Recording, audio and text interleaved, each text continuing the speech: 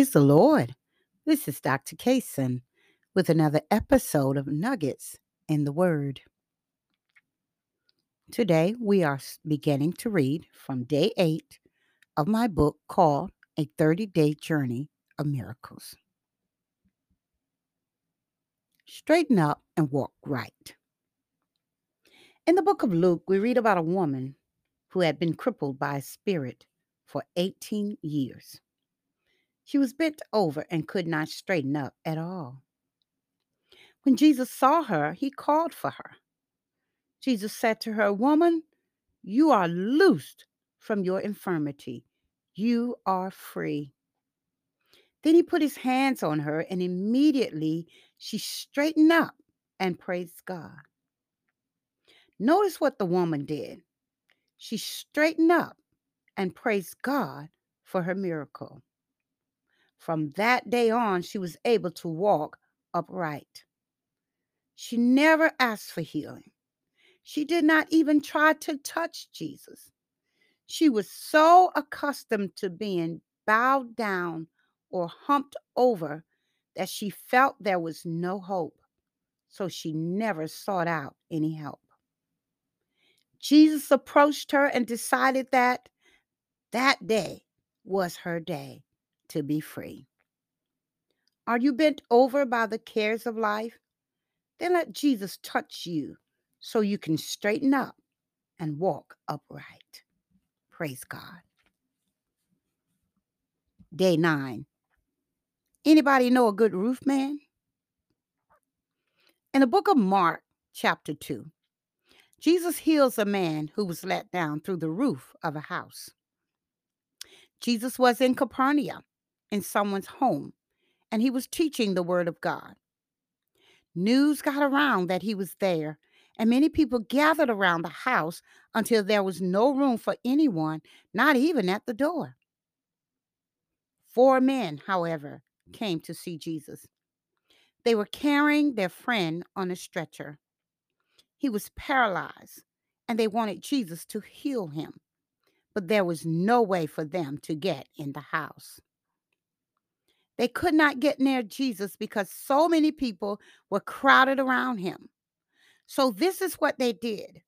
They made a hole in the roof of the house over where Jesus stood, and they let down the bed with the sick man on it. When Jesus saw the faith of the 4 men, he said to the paralyzed man, "Get up, take your bed, and walk." At once, the man got up. He took his bed and went away. Everyone was amazed. Maybe everyone, except the man who needed his roof repaired. Anybody know a good roof man? Ha ha. Day 10. Sticks and stones may break my bones, but Acts 19:19-20 reads, "And there came thither certain Jews from Antioch and Iconium, who persuaded the people, and having stoned Paul, drew him out of the city, supposing he had been dead. However, as the disciples stood around about him, he rose up and came into the city, and the next day he departed with Barnabas to Derbe." This account in the life of Paul is truly a miracle.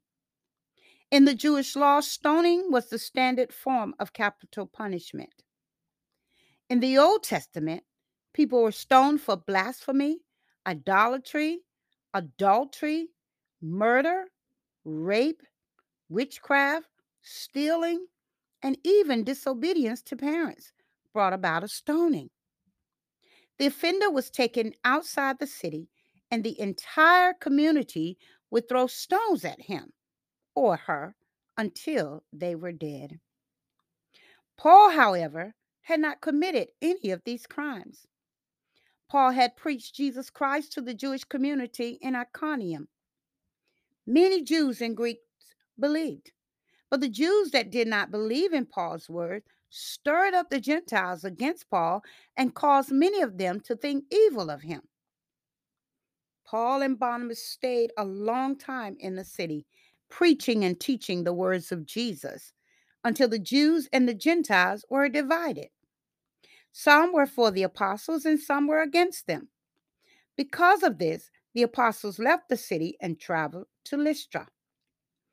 At Lystra, a crippled man was healed by Paul, and the people there fell down to worship Paul and Barnabas.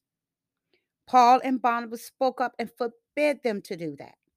But no matter what you do or where you go, there will always be troublemakers. Some Jews who had come from Iconium persuaded the people that Paul was an evil man and a blasphemer. So they drug Paul outside the city and stoned him until he was dead. At least they thought he was dead. We never read about anyone surviving stoning. The disciples stood around looking at him and presumed also that he was dead. But Paul stood up and walked right back into the city and continued to preach the word of God. What a miracle! Paul should have been dead, and maybe he was dead. But the mighty power of God kept Paul and revived him. Hallelujah. Sticks and stones may break my bones, but God has the last say so.